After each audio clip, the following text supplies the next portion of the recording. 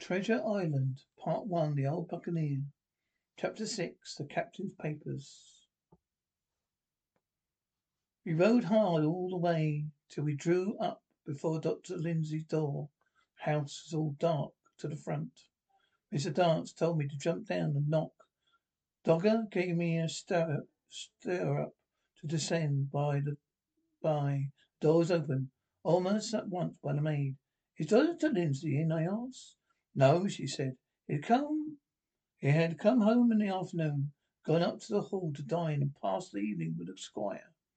So there we go, boys, said Mr. Dance. This time, as the distance was short, I did not mount, but ran, with Dogger's stir up lever to the lodge gates, up the long, leafless, moonlit avenue to where the white lane of the whole buildings looked on either hand on the great old gardens. Here Mr. Dance dismounted, and taking me along with him, was admitted at a word into the house. Servant led us down a matted passage and showed us at the end into a great library, all lined with bookcases burst upon the top of them, where the Squire Dr. Lindsay sat, pipe in hand, on either side of a bright fire. Never seen the Squire so near at hand.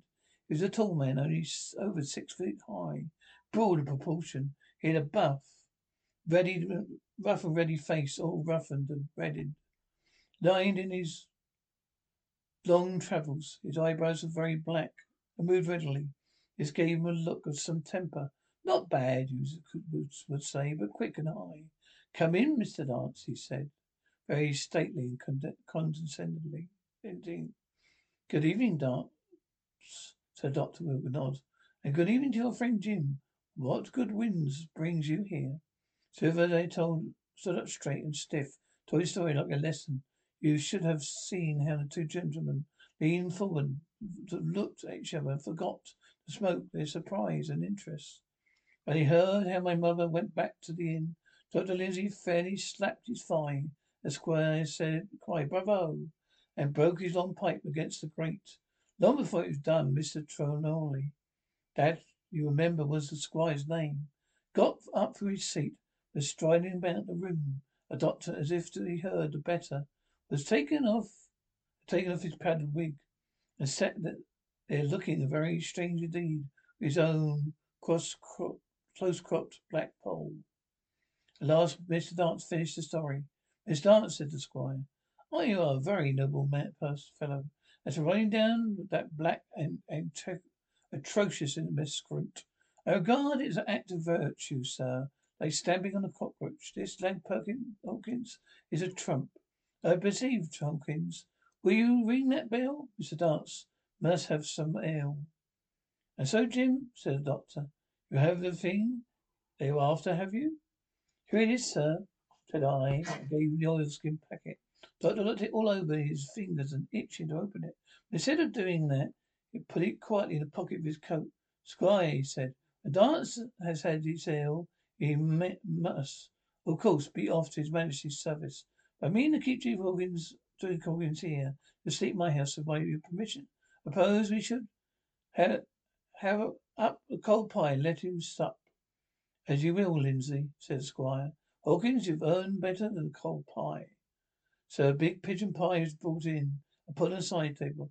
I made a happy supper, for I was hungry as a hawk. While Mr. Dance was further complimented, at last dismissed. And now, squire, said the doctor. And now, Lindsay, said the squire, in the same tone. Once at a time, one at a time, laughed Dr. Lindsay. You've heard of this Flint, I suppose. Heard of him, cried the squire. Heard of him, you say? He was a blood-faced buccaneer that sailed Bloodbeard with a child of Flint. Spaniards are so prodigiously afraid of him that I tell you, sir, I sometimes found his Englishman. I've seen his topsails with those eyes of Trinidad, and cowardly son of a rum puncher. They sail with put back, sir, into Port of Spain. Well, I heard of him myself in England. The doctor, my point is, had he money? Money? Cried the squire. Have you heard the story? What were these villains after but money? What do they care for but money? For what would they risk their rascal carcasses? But money. That we shall know, replied the doctor. But you are so confoundedly hot-headed and exclamatory. I cannot get a word in. What I want to know is this. Supposing have here in my pocket some clue to where Flint buried his treasure. Will that treasure amount to much? Amount, sir? Cried the squire. It will amount to this. If we have the clue you talk about, I fit out a ship to Bristol dock and take you and Hawkins here along. Have that treasure if I search a year. Very well, said the doctor. Then, if Jim is agreeable, we open the packet. He laid it before the table, him on the table. A bundle was sewn together. The doctor had to get out his instrument case and cut the stitches with medical scissors. Containing two things, a book and steel paper. First of all, we tried the book, observed the doctor. Squire and I were both peering over the shoulder. He opened it, for Dr. Lindsay and McCartney motioned me to come around from the side table where I had been eating, to enjoy the sport of his search. First page, there were only scrapes of writing, such as a man with a pen in his hand might make for idleness or practice. One was the same as a tattoo mark. Billy Bones, his fancy. Then was Mr. W. Bones' mate. No more rum off Palm Key. He got it. And some more other snatches, mostly single words unintelligible. I could not help wondering who it was had got it, and what it was he got. A knife in his back as a more like not.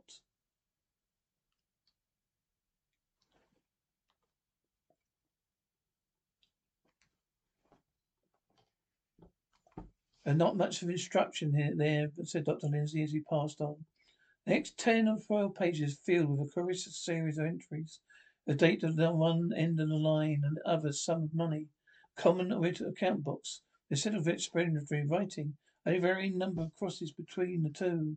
On the 12th of June, 1745, for instance, the sum of £17 plain become due to someone. There was nothing but 6 crosses to explain the cause. In few cases, to be sure, the name of the place had been added off Caracas by a mere inch of latitude and longitude. There's 62 degrees, 17, 12, 19 degrees, 214, 40. Record lasted over 20 years. Amount of separate entries growing larger as time went on. The end of grand total had been made out over 5 or 6 wrong additions. And those words that apprehended Bones, his pal. I don't take the head of, can't make head or tell this, said Dr. Lindsay. The thing is clear as no day, cried the squire. This is block-headed Bounds' account book. His crosses stand for the names of ships or towns they sank or plundered.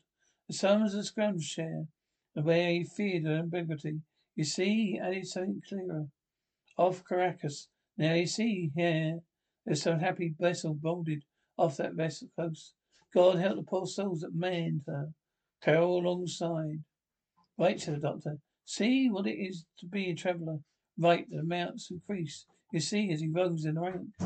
There was little else in the volume but a few bearings of places, noting pages of paper leaves. Towards the end of the table, reducing the English, French, English, and Spanish monies to a common value.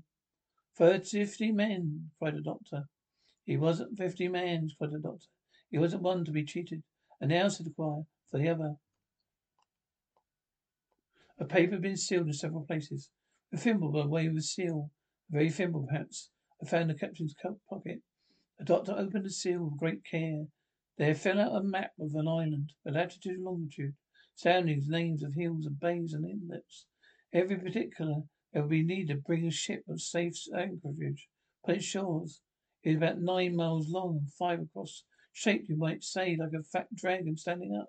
There are 2 fine landlocked harbours. Here in Centre Park marked the spyglass. There are several editions of a later date.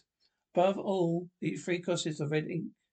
2 on the north part of the island, 1 in the southwest, and beside this last, in the same red ink, in a small, neat, light hand, very different from the captain's total characters.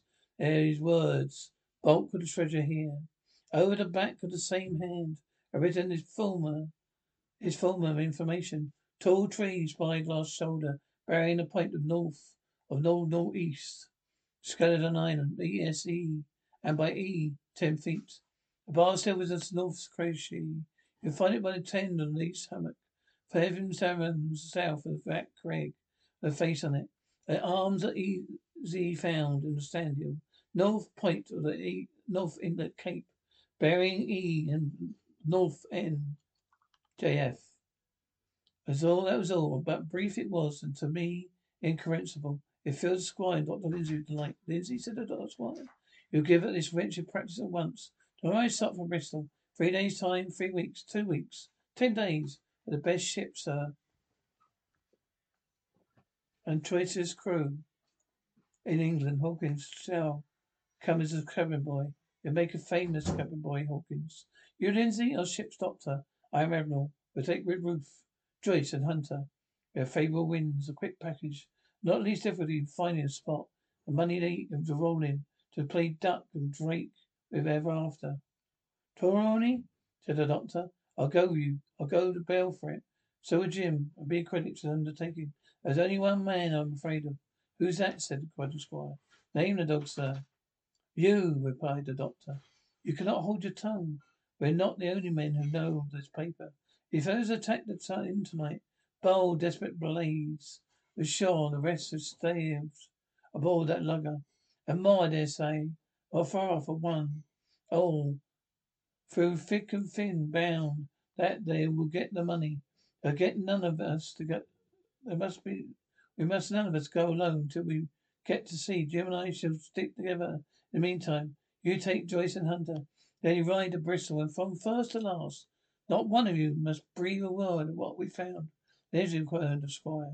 You've always been right of it. I'll be silent as the grave.